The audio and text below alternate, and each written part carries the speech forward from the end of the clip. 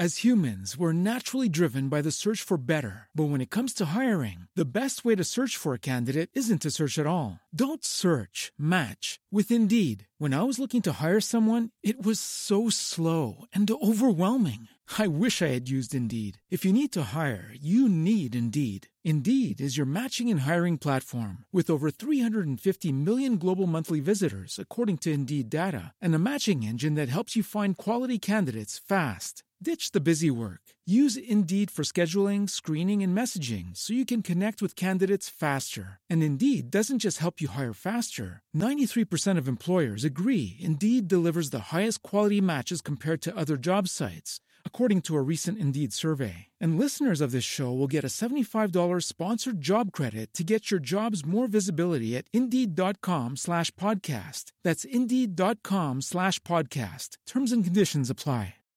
Hi, everyone, and welcome to the 58th episode of the Professional Book Nerds podcast, presented by Overdrive. This is Jill. Hi, Adam. How you doing today, Jill? I'm good. How are you? We had some fun with this one.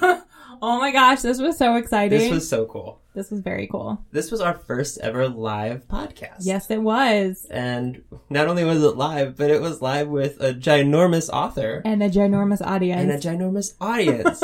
So we got to sit down with James Dashner. You did. Who wrote all of the Maze Runner series, which is what he's best known for. And it was one of our partnership interviews with Cuyahoga County Public Library. Yep. Our friends. They have this, all of their libraries are actually new or renovated in the last couple years. And one of them, conveniently right by my house, which I love very much, it's actually my library. They have this auditorium where they have these great author events. And yes. I didn't know that when they said auditorium. Oh, you didn't know? You'd never been there? I hadn't been into the actual auditorium. Yeah. So we get there and they tell us, James will be there in a little bit and all this stuff. And the guy said, who we work with, he's like, do you want to see the space? It's like, sure. It's an auditorium. It is an auditorium. It's like 400 plus people. Yep. And they sold out the event, which they tend to do. So, yes. I think James mentions this. He's like, I felt like I was on the Tonight Show because it is like we were on a stage and in front couches. With couches. Yeah, little love seat for the two of us, and it was a blast. It was. It was really cool. It's gonna sound a little different because it's a live podcast. Correct. So that you'll hear the crowd and you'll hear an introduction, and it was fun. I'm excited that we get to keep doing this. Me too.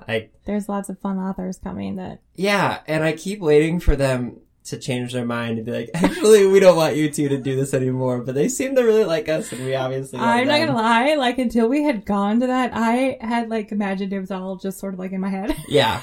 Well, and then you get done, anytime we do author interviews or podcasts, you get this kind of, adrenaline rush. It's a lot of fun to do, and then when you meet the authors, it's a little bit of an adrenaline rush because they're these people that almost all of them, we've read their books and it's exciting to meet them. And then you get done and you kind of have to come down from that adrenaline rush. This was an entirely different thing. It was. Because we got off of a stage and we're like, that just happened. I know. So, this huge crowd. Yeah. I suppose we should say why we were interviewing him. He has a new book. He does. It's called The Fever Code. It's a prequel to the Maze Runner. So basically answers all the questions. And I think it comes between the first prequel and the Maze Runner. Right. Yeah, and it answers all the questions that people had while reading the Maze Runner. And there are a few people there. We interviewed him 2 days after his book came out, and there are a few people who had already read it. I know. Which is impressive. It's dedication. Yeah, it blows my mind. But he was great. It's fun to meet someone who's a really, really big deal and find out that they're a normal human being and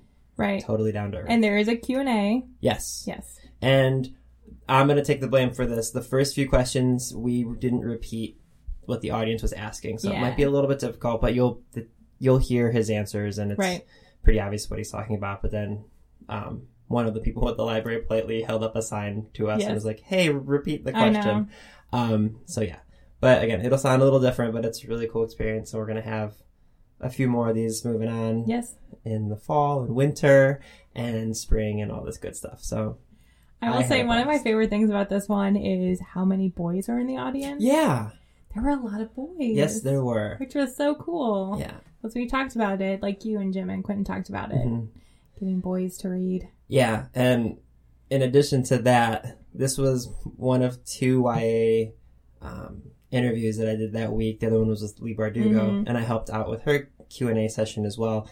And I don't feel like I'm an old person until I was seeing all these teenagers who read all our books, and I was like, oh no, I'm so old now. I know. But it was really, it's really cool to see young readers, not only just like young readers, because there is this, young kids don't read, but then you see young people who are crazy excited about the books, which is awesome. So agreed. How can people get a hold of us if they want to reach out? They can email us at feedback@overdrive.com, and you can find us on Facebook and Twitter.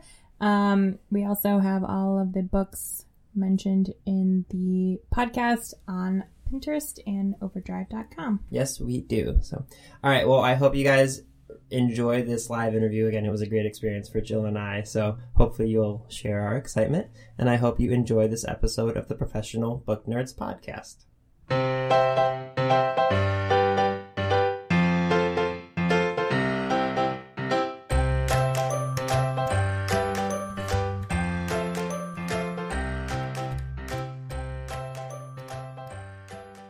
With that said, tonight is also a very exciting evening because it's going to be the first time we've done this.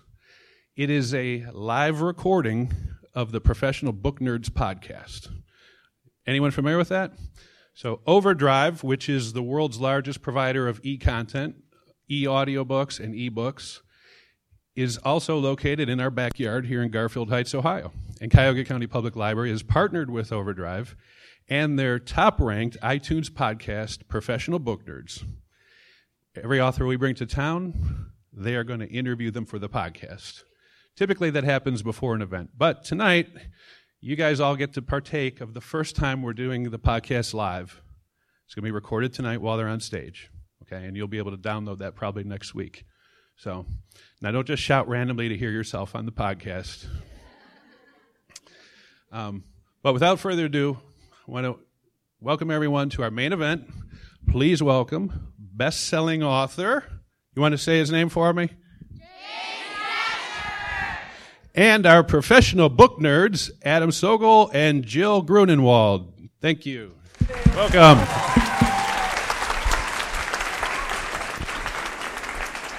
Want to be closest to him?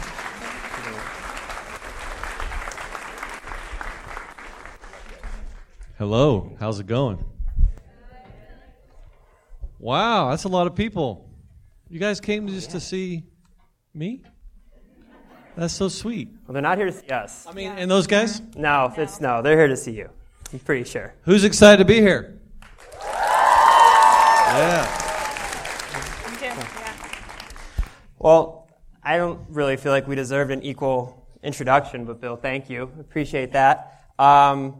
Normally, we start a podcast by telling people about the author that you're about to hear, but I'm guessing you guys are all slightly familiar.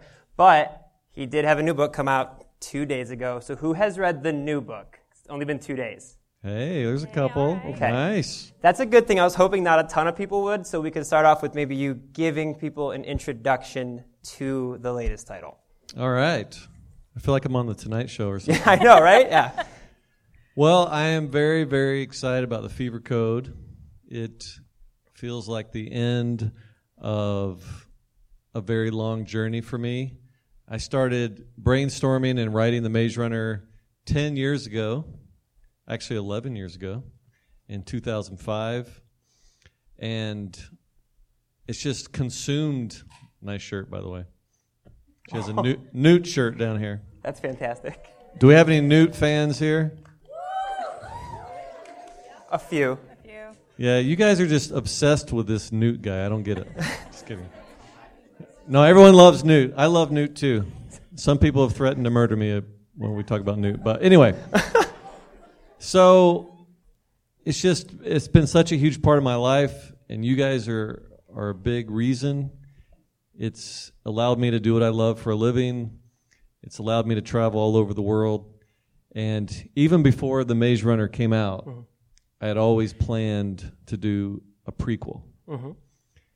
Just because you guys know the nature of the story with their memories wiped and all this intrigue and wondering how in the world did they end up here, I thought a prequel would be cool. And the Fever Code was the one I always envisioned. You know about the Kill Order, which I wrote 4 years ago.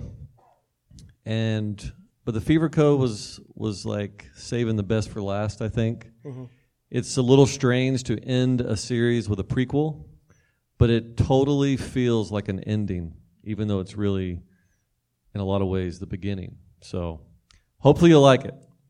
I'm sure they will. Yeah. I didn't tell you one thing about it, but I gave you a very long answer. That was a good way of working around that. That was really well done. Came full circle like that. It stars Thomas and Newt and Teresa and Chuck and Gally and Albie and Winston and Ava Page and Jansen and some new people, and lots of crazy stuff happens.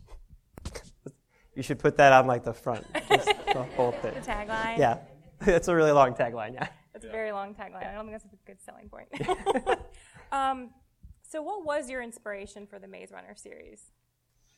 Well, I always tell people that when I first started brainstorming and writing, I was watching the TV show Lost. Yeah. Anybody here a Lost fan? Me. How many of you, I think I'm one of 3 people on the planet who loved how it ended. You did? I did. I loved it. Thank you. Thank you. I'm not gonna raise my hand. I spent like 3.5 years trying to defend how it ended, and then I finally gave up. But anyway, I really think you could probably see the influence of Lost on the Maze Runner. The whole thing was pushed forward by mystery and intrigue and wondering what in the heck is going on. And that's how I wanted the Maze Runner to feel. But there are lots of things throughout my life that probably contributed to it. When I was a kid, I had really bad parents, and they let me watch The Shining. Okay? I mean, I'm serious. I think I was like 7 years old watching The Shining, and people wonder why I'm so messed up. But at the end of that movie, there's this really sweet scene where the dad is chasing his son with an axe through a garden maze in the snow. Yeah, so very tender, very tender. He was trying to connect with him, literally, literally. Father-son bonding. Yeah. But that scene is so spooky and eerie, and the music is just creepy, and it stuck with me and haunted me for my whole life. I still have nightmares about mazes, so it just felt natural to incorporate a giant maze into one of my stories. I'm going to get in trouble with some parents here. I've talked to a number of authors who have all said that they read It when they were far too young. Like they're like, I was 8 and I was reading It in my basement, and I'm sitting there horrified at the thought of that as an adult. So I think if you want to be a writer, maybe the key is to haunt yourself early, like just torment yourself as a little kid when you probably shouldn't be seeing these things. Is that where you kind of get those crazy ideas? You said it, not me. That's why I said it, so you didn't have to be the one to say it. It is one of my favorite books of all time. Now, I didn't read that till high school, I think. Probably didn't come out till I was in high school. I can't remember. And they're making a movie of it. Mm-hmm. And, 2 movies, actually. Mm-hmm. And that's probably a huge reason why so many people are terrified of clowns. I know I'm terrified of clowns. Yeah. Right there with you. Why are clowns so creepy, but they're supposed to bring us so much joy? I just don't get it. But anyway, what was the question? That wasn't even a question. I was just here to tell people I'm really good at that. Yes, I do love it, and yes, I think we should gather around as families and read Stephen King books. Nice, cozy. I agree with that. So you said that you kind of always planned on writing this book. So what was the process like for writing The Maze Runner? I guess when you started this whole process, did you kind of have like a big imagination board with here's how this whole arc is gonna happen, or was it kind of one at a time? I guess maybe just take us through that process. Well, it definitely started with a huge brainstorming session where, I don't even really know how it started, but I was going to bed and I imagined this giant maze made out of stone and started thinking of what it meant and why there would be a giant stone maze. And my mind just blew up, and I went downstairs and grabbed a notebook and just was furiously writing down ideas. And a lot of that stuff I wrote that night ended up being the story. And just for weeks and months and years, this story gestated in my head. Even as I was writing Maze Runner, I was always thinking ahead and thinking behind. And so much of it was up here, but I also tried to take as many notes as I could and had a general outline. But it definitely evolved from book to book. Mm-hmm. The overall story would evolve. It was never just completely in concrete, which I don't think storytelling ever should be in concrete. That's what, like, the magic of telling bedtime stories or whatever. Did you like that? Is, I've always told, I have this ridiculous series of stories that I've told all 4 of my children. They're called John and the Aliens stories, and they're about a guy named John and some other aliens. And spoiler alert. A number of aliens. We still have never figured out how many aliens are with him. And I've ripped off everything from Close Encounters of the Third Kind to Star Wars. Inspired. I mean, they inspired me. Mm-hmm. But part of the fun is just making these stories up as I'm telling them to them and seeing their eyes get wide and having new ideas pop in my head. And sometimes they'll suggest something and I'll add that to the story. Mm-hmm. So I think storytelling is a very fluid, organic process. That's what keeps it fun and creative and magical. But it also helps to plan ahead a little bit. So it's a little mixture of both. Sounds good. Mm-hmm. I like it. One of my favorite things when it comes to listening to authors talk is talk about their writing process. Do you have like a set time that you write? Do you have like a word count? How do you actually go about the act of writing? Good question. It depends on what mode I'm in. Sometimes I'm in first draft mode. How many of you are writers, by the way? Raise your hand. Awesome. How many of you like to read? Stupid question. How many of you don't like to read? Yep, there's always one. Sitting there looking at his laptop, following Thursday Night Football, I'm sure. No. Anyway, okay, so if I'm in first draft mode, that's probably the most structured I ever am, because I like to keep myself going at a certain pace. I'll have what I call a writing session in the morning, then one in the afternoon. Generally, my goal is probably 2,000 words a day, but I mean, it's not set in stone. Right. You can't just force something. Sometimes I'll get in the mood as I'm going to bed for writing, and what are you laughing at? And I cannot not write. And I know it's going to be a disaster because I'll be up all night, but I'll take my laptop out and I'll start writing, and it just starts flowing, and it's 4 a.m. Those are really magical moments. They don't happen all the time, but then you have editing mode, which is not my favorite. If I could just write a book and it was perfect and I never had to see it again, it'd be too good to be true. That would be awesome. That would be pretty sweet. Does anybody like editing? Is anyone here a perfect writer? You're a perfect writer? But you like editing? What is wrong with you? No, that's fantastic. And, I mean, you have to edit. Just because I don't like it doesn't mean I don't do it. I spend countless hours revising. I mean, if you can imagine reading the same book 20 times in a row, I don't care if it's Harry Potter, you're going to start despising every word of that book. Maybe not Harry Potter. You picked like a one example. Yeah. I got some ugly faces from the audience. What did you say? I will murder you and your family. It would be hard to read even Harry Potter 20 times in a row without doing anything else. Still getting ugly faces. And then, of course, there's promotion mode, like right now, traveling all over the place. And I usually don't do a lot of writing during that time. It's too stressful. Mm-hmm. So, yeah. So speaking of kind of promoting books, writing books, editing, but you have the whole process, and as you mentioned, you spent a lot of time, a lot of your life writing this series of books, and you've done it twice. You have a second series of books with the Mortality Doctrine, but as I knock things over, how does it feel for you to kind of close a chapter of your life knowing, at least in theory, unless you're going to give us something away, that you're going to write more books in this universe, but no. How does it feel? I didn't think so. How does it feel to close that chapter of your life? It's very bittersweet. Maze Runner is, I get very emotional about Maze Runner. It is just, oh, you do too? See, I'm guessing they do too. Probably. It's just, and writers are weirdos, and I'm as weird of a writer as you can possibly be.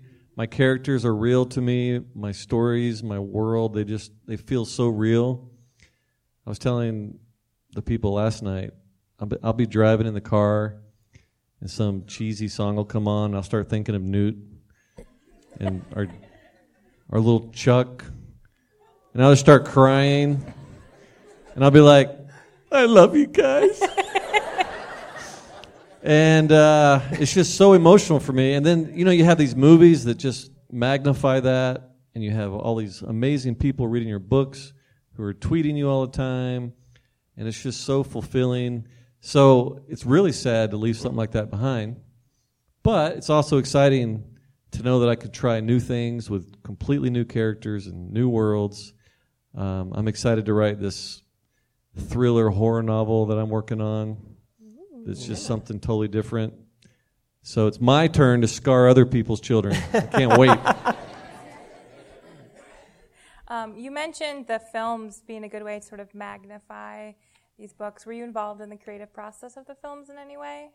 To a degree, enough to feel happy and good about it. Fox made me feel part of the family. So from the very beginning, I was speaking with the producers and Wes Ball, the director, and I read the script, gave some feedback. They would tell me as they cast people. Sometimes they ask me my opinion, but it's more like patting me on the head and telling me to get lost. Just making me feel good, asking me my opinion. Right. I didn't have any real true power just because I write books. I don't make movies. I'm not really a movie expert. So I put all my trust in them. And we just got really lucky with this amazing director and this amazing cast and the music and the visuals, everything. And it's just, I'm involved enough to be happy with it. So what was it like when you saw it for the first time, like as a whole thematic experience? It was crazy. It was absolutely, it was a very specific, individual, unique experience. I did have that time where I saw it for the first time. Mm-hmm. Because I purposely, as I was going to set, I saw a lot of scenes filmed. I saw them score the music, but I kept telling them, I don't want to see any early cuts of the film. Do not show me the film until, bye. Do not show me the film until it's almost done. I want to experience this as a film without just seeing it in little pieces. And so my agent had seen it. Pretty much everyone I knew had seen it, several cuts of the movie. But then about July of 2014, they said, we have a pretty good, solid cut. We're going to bring you to Fox Studios and show it to you. And it was the most emotional night of my life. This includes marriage, having children, deaths in the family, whatever. I just saw my book come to life. Mm-hmm. Yeah. And particularly the first movie, I feel, is just so true to the spirit and imagery and characters and everything of the book. And I was just overwhelmed emotionally. I bawled my eyes out when it ended. I said some of the cheesiest things that I hope no one remembers. I was like hugging my agent, hugging strangers, and it was pretty cool. Who's seen the movie? Yeah. Nice. That was one of those things, yeah. Well, I'm glad. Yeah. Do you want an update on the third movie? Yeah. So, for those of you who do not know, this past March they started filming The Death Cure in Vancouver, and our lovely Dylan O'Brien, he got hurt. What'd she say? No, they're just watching them gasp. Like, Oh, Dylan O'Brien. What's really weird is last night we were in Los Angeles and I spoke at Dylan O'Brien's high school. I don't know if that was done on purpose or if it was just random, but I'm guessing everyone it there was probably extremely proud that Dylan O'Brien had gone to their high school. Oh, I bet. But anyway, so Dylan O'Brien, yes, okay. So he was doing his own stunts because he's such a brave man, and he got hurt pretty badly. And he's in every scene practically. So they just had to shut everything down, send everybody home, and it took him a while to recover. And then Kaya Scodelario, who plays Teresa, she had the nerve to get pregnant with her husband. Rude. Which Rude. would have been really cool to work that into the script. Have a pregnant Teresa running around. So she's supposed to have her baby here in another month or two. But anyway, they've totally rescheduled everything. They're going to start filming in early February, and the movie will come out in January of 2018. I've read the script. It's going to be awesome, and I'm very excited about it. It's also, they just announced, going to be in IMAX, so that'll be cool. That's awesome. That's awesome. If you want to just pepper in more announcements for our Yeah, pod, that's just fine throw with it all us. Any more things you're not supposed to tell Hopefully, people? I'm going to have another cameo. Did you guys see me in the first movie? Whoa, not nearly enough people said yes. This is one of the finest moments of cinematic history we're talking about. Right at the end of the movie, when Ava Page comes out and there's a group of people sitting around a table, I'm at the table showing the most stoic, masterful acting of all time. I'm on screen for 6 seconds. But those are very important 6 seconds. Yes, they are. Yeah. Thank you. Very important Thank 6 you. seconds. Thank you. So the second one I went to the set on the second one, but it was never really a good time to fit me in a cameo. But we all really want to make it happen again for the third movie, so we'll see. We'll have to watch very carefully then when the third one comes out. Yes. So what are some of the books and authors that inspire you? Well, we've talked a lot about Stephen King. Mm-hmm. He's by far my favorite author. You too? Yes. Her too. Oh, yeah. Her too. Mine too. Yeah. Stephen King is, some people just think, Stephen King, he's just, this guy, he writes stupid, scary stories. It's just so not true. It's not even, it's just, he is to me the great American writer. People don't realize how every single one of his books is so different from every other one of his books. And he's written, and also things like Shawshank Redemption and The Green Mile and Stand By Me that people don't even realize is Stephen King. He's done TV shows, yep. Haven, yeah. And Under the Dome as well. Under the Dome. He's just, by far, no one is even in the same universe in terms of having things made into movies / TV shows. He's had 60 or 70. And not just different versions of the same thing, like Charles Dickens has probably had 60 versions of Christmas Carol. I was going to say Christmas Story. You can say you're Christmas Vacation, right near Charles Dickens. Christmas Story. You can say Christmas Story. You're right near Cleveland. The house is right by Oh, here. That's right. Yeah, you'd have been okay with that. That's a classic. We watch it every year. Anyway, so Stephen King. But I am a huge movie and TV buff. I see almost every movie. It's the golden age of television. All these, visual, cinema stuff inspires me just as much as books. Because, you're seeing it all happen at once. A story in 2 hours with dialogue and scenes and character development and, good writing and all this stuff. So yeah, lots of stuff. Lots. That's a good answer. Lots of Did stuff. you write that down? Lots of Lots stuff. of stuff. Yeah. I'm noticing we have a fairly young audience here. How many people are in like middle school or high school or teenagers? Yeah, that's a lot.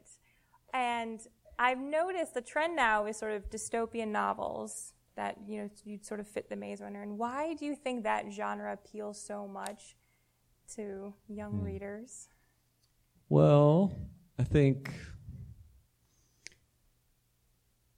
I'm trying to think of something really smart to say. We just need honesty. Yeah. We just need to I be think smart. part of it, I had this theory, I don't know if it's a very good one, but we had this big fantasy boom with Harry Potter and other stuff. And I feel like dystopian it adds this other element to it. It feels otherworldly, but there's this added terror and fear that it's actually our world after something in the future that's terrible has happened, or and it feels like fantasy with the element of mixing it with Earth in the future. And also there are dystopians and post-apocalyptic places on the Earth right now. And we see this in the news. And you guys are more connected with the world than ever.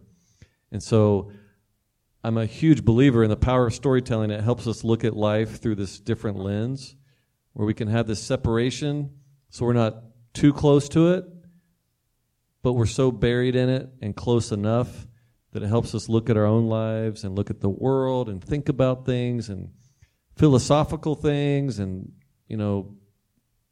ideas that matter and all this kind of stuff. So I think it hit a nerve with people. And I was just in the right place at the right time. There was a few that came out and got big, and then I think the trends are starting to go away from that because we might have gotten too many of them at once. So we'll see what the next big thing is. And so we're obviously sitting in a library right now, a very big, Yeah, I've never seen a library quite like this. Yeah. You may or may not know, since you're traveling a lot, but it's currently Banned Books Week. And at Overdrive, we are big believers in the importance of reading banned books. But we were just wondering if you have any thoughts on just the idea of people banning books and challenging books and the importance of reading those titles. Well, I'm definitely against censorship.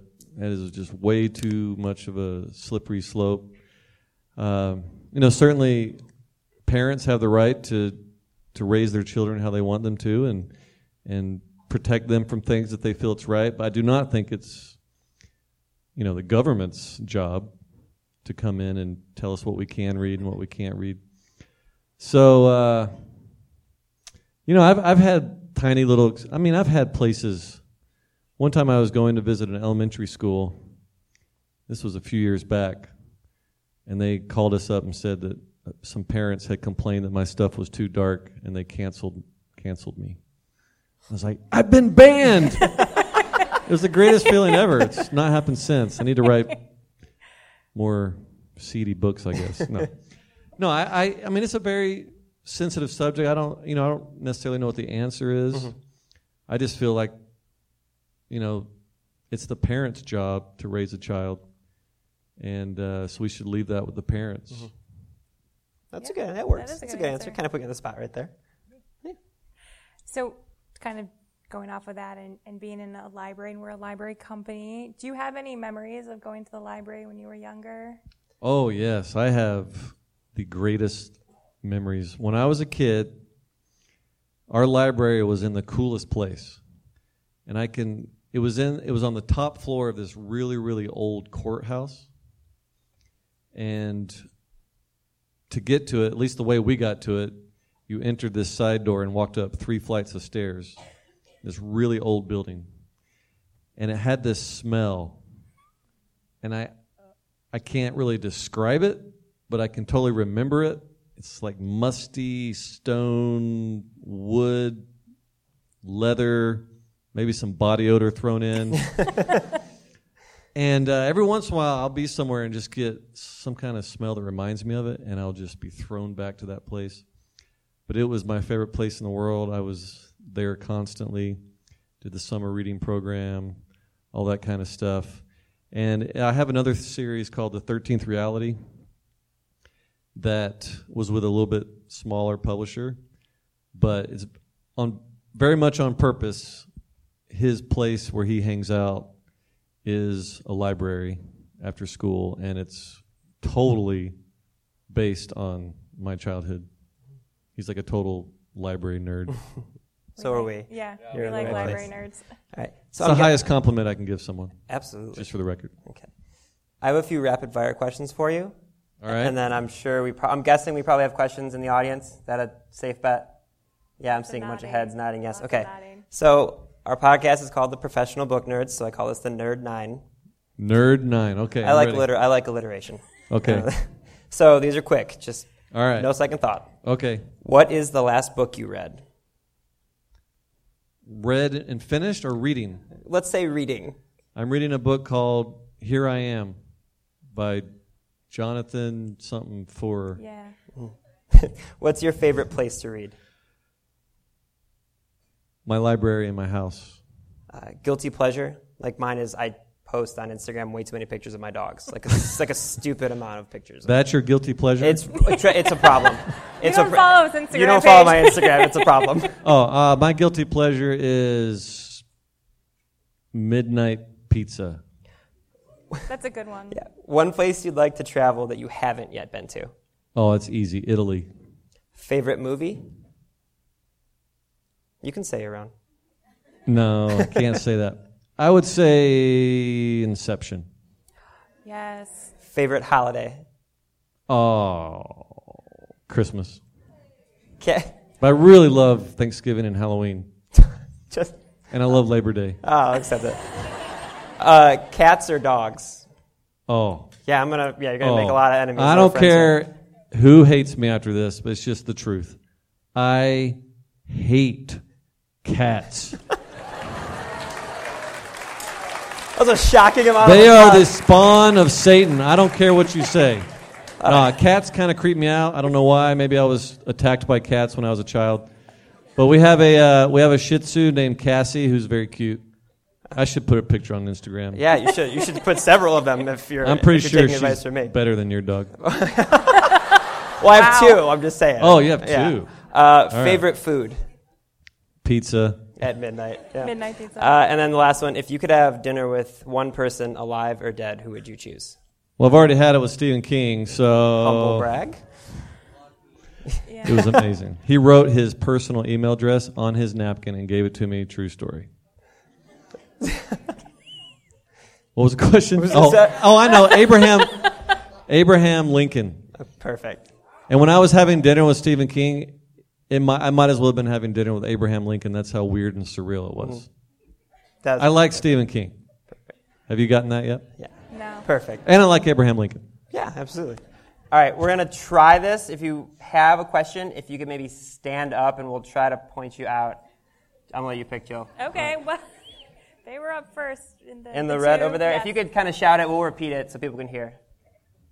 Why did you kill him? Wow. Okay. Spoiler alert. Nah. I always tell this story about spoiler alerts because I was at something recently, I don't even know what it was, and I talked about Romeo and Juliet and how they killed themselves at the end. And this one guy got seriously mad. He's like, how did you spoiled it? I'm like, it's 400 years old. If you can spoil things that are 400 years old. Maze Runner is a few years old, so we forgive you if you haven't read it yet. But you're wondering what the answer to that question is? You're just not gonna answer that. Because that's what happened. I don't think they're satisfied with that answer. I had to be true to the story, and the fact that it has made so many people feel so much emotion is, think about how amazing that is. A book made you feel something so much that you want to murder me. And that is pretty cool. And I'm sorry. Striped shirt right there, yeah.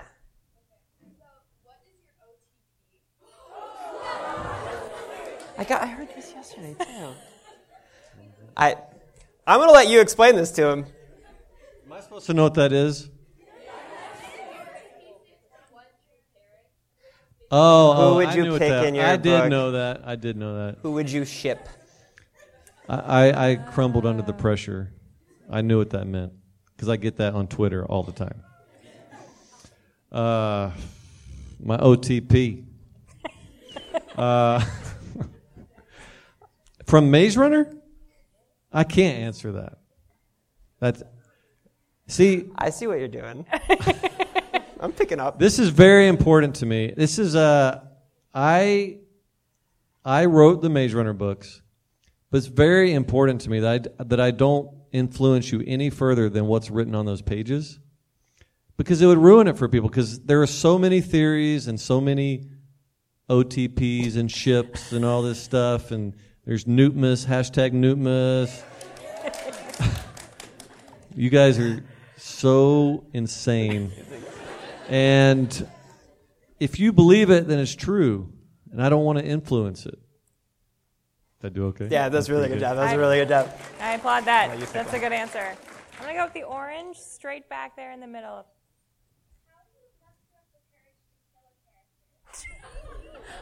Just got to stick on this topic, wow, I see. I just keep picking the really good ones. Are you trying to build up the courage right now? I'll take this. I don't take it lightly. I put a lot of thought into it. There's a lot of angst. There's a lot of sadness and emotion. And in one case in Maze Runner, I went back and forth between two different people and ultimately decided this one dude, or one person. And I always tell people there's one that I regret, but I'll never tell anyone. So it does take courage. Plus, I have to think about how my fans will react. But I try not to let that influence me too much because I want to stay true to what feels like it's the right story. So, yeah, I don't know. Right here in the front. It's a good question, but I didn't really answer it. Sorry. Work out. Work out. What was one of your favorite characters to write about in the Maze Runner series? I think Minho is one of my favorites. He's I just love that guy. In the movies, I thought really captured the spirit of his character. Just, a little sassy, a little sarcastic, reckless, funny, but you never really doubt his loyalty, in my opinion. He's just fiercely loyal. He's someone you'd want to be your friend, and I really like him a lot. Next, we'll go right here in front. Oh, yes. For one thing, you need to practice. I've been trying to preach this a lot. It sounds so obvious, but then no one does it. Okay? And I gave this example recently. A lot of times people come up to me and say, "Oh, I want to be an author just like you. How do I do it?" And I'll say, "Well, have you ever written anything? Have you written a book or a short story?" And they're like, "No, but I want to." And I give this example, and this is I'm not just making this up. This is the exact example I gave, and I was not in Cleveland. Can you imagine a kid coming up to LeBron James and saying, "I want to be in the NBA just like you," and him saying, "Have you ever played basketball?" "No." "How do I get in the NBA?" You have to write a lot. Try to write every day, and the act of writing helps you. You naturally get better even though you don't realize it. But you have to combine that with learning about your craft from books or writing conferences. Especially in the beginning, your learning curve can jump high so quickly. Just these little things that can fix your writing, especially as you practice them.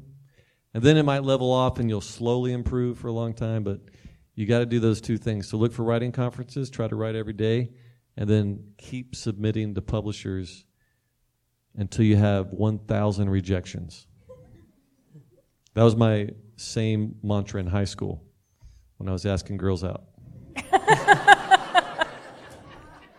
I finally talked this one girl into going out with me.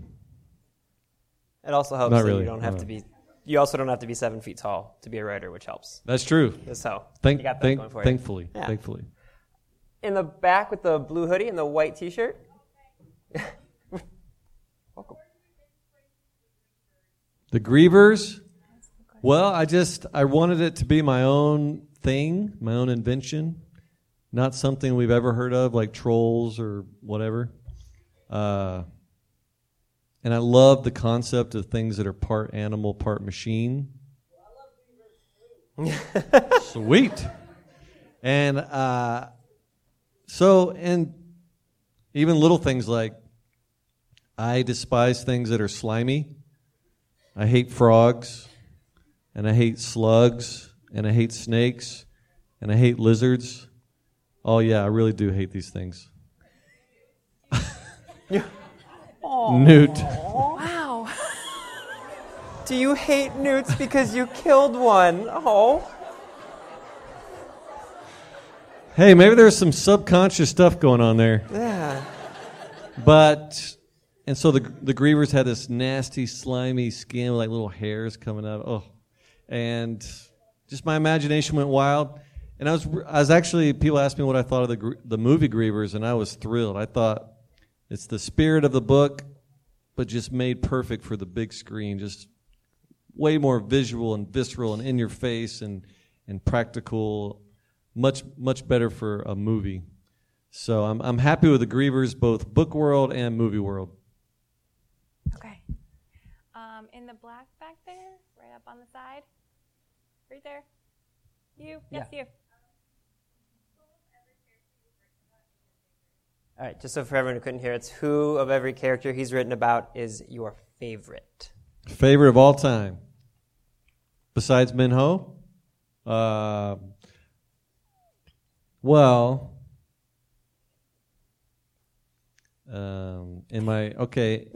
This sounds like a plug for my other books, but my other series, The 13th Reality, there's this character named Mothball. And she's like this goofy British lady who's 7 feet tall. And she's from a different reality, so she's kind of weird. But I've always just really loved her. Maybe someday you'll read about Mothball. In the black T-shirt, kind of right here in the middle. Yeah. All right. What was your favorite series and books to write? I'm really proud of I don't know if any of you have read the Eye of Minds Mortality Doctrine series. Okay, sweet. It was really funny timing on that. The first book came out 2 weeks before the Maze Runner movie came out. And so Maze Runner was just exploding, and that's what everyone was talking about. And I was like, I have a new book. But just so many people were discovering the Maze Runner with the movie and stuff that I felt like I got lost in the shuffle a little bit, but it's just steadily grown since then, and it's a 3-book series. But I'm really proud of it because I really mapped it out more than anything I've ever done. And I planted all these clues, and it has all these cool twists. And it's just, I felt really good about the whole story arc from the very beginning. So I think that's the one I'm most proud of. The Snoopy right here in front.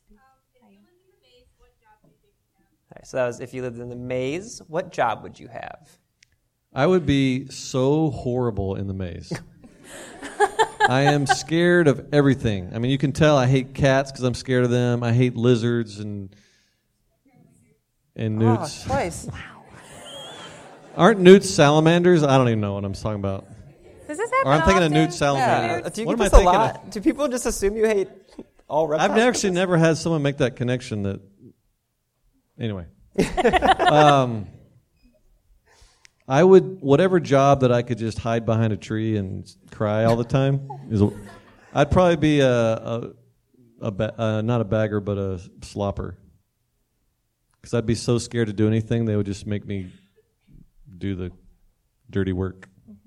And I would cry the whole time. Way up in the corner with the white T-shirt. Yeah. All right, if you were a character in the Maze Runner, who would you be? I got serious on that. Zart. No, Zart's kind of a minor character. Always, I don't know why, but I always imagined Zart as this Weasley little wimpy guy. So that's who I'd probably be, actually. And they call him Zart the Fart, which is the most obvious nickname in history. But he's named after Mozart, so it wasn't like I just made up Zart out of nowhere because it rhymed with fart. I'm sure they called Mozart the Fart, too. You didn't backwards construct that one. No, I did not. I'm going to go with the gentleman in the hoodie over here. Do the events that happen in the kill order intertwine with the events that happen in the Fever Code? Well, I've always said the Fever Code is a sequel to the prequel because it is a sequel to the Kill Order and a prequel to the Maze Runner. It bridges Kill Order to the Maze Runner. And I feel like most people know there's definitely a character that connects Kill Order to the Fever Code to the Maze Runner. And most people have already figured that out because there was a short story I did. But if you haven't, you will figure it out when you read the Fever Code. So it's definitely connected. All right, got time for one more. Let's go with the flannel shirt right there. Yeah. How long did it take you to write Fever Code? Fever Code is the hardest book I've ever written. It took me longer than probably any other book, and I would say it was a good year-long process. For one thing, this is kind of funny, I had to research my own books. So I reread all the Maze Runner books, and I was taking notes. Oh, I totally forgot about that. Because I didn't want to have any contradictions or anything like that. And so I just really studied the other 4 books. And sometimes I have to refer to the wiki page for Maze Runner because whoever does that is amazing.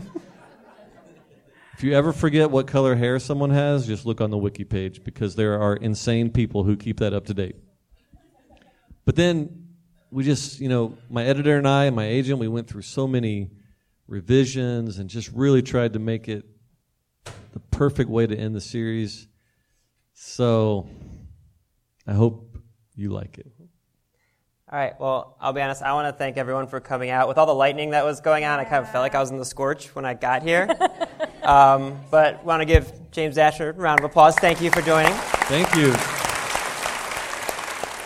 Thank you. Readers can sample and borrow the titles mentioned in today's episode from Overdrive.com, and our library friends can add these titles to their collections and marketplace.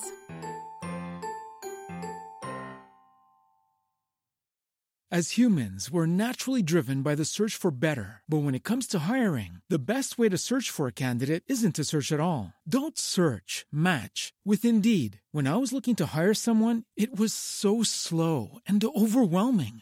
I wish I had used Indeed. If you need to hire, you need Indeed. Indeed is your matching and hiring platform with over 350 million global monthly visitors, according to Indeed data, and a matching engine that helps you find quality candidates fast. Ditch the busy work. Use Indeed for scheduling, screening, and messaging so you can connect with candidates faster. And Indeed doesn't just help you hire faster. 93% of employers agree Indeed delivers the highest quality matches compared to other job sites, according to a recent Indeed survey. And listeners of this show will get a $75 sponsored job credit to get your jobs more visibility at Indeed.com/podcast. That's Indeed.com/podcast. Terms and conditions apply.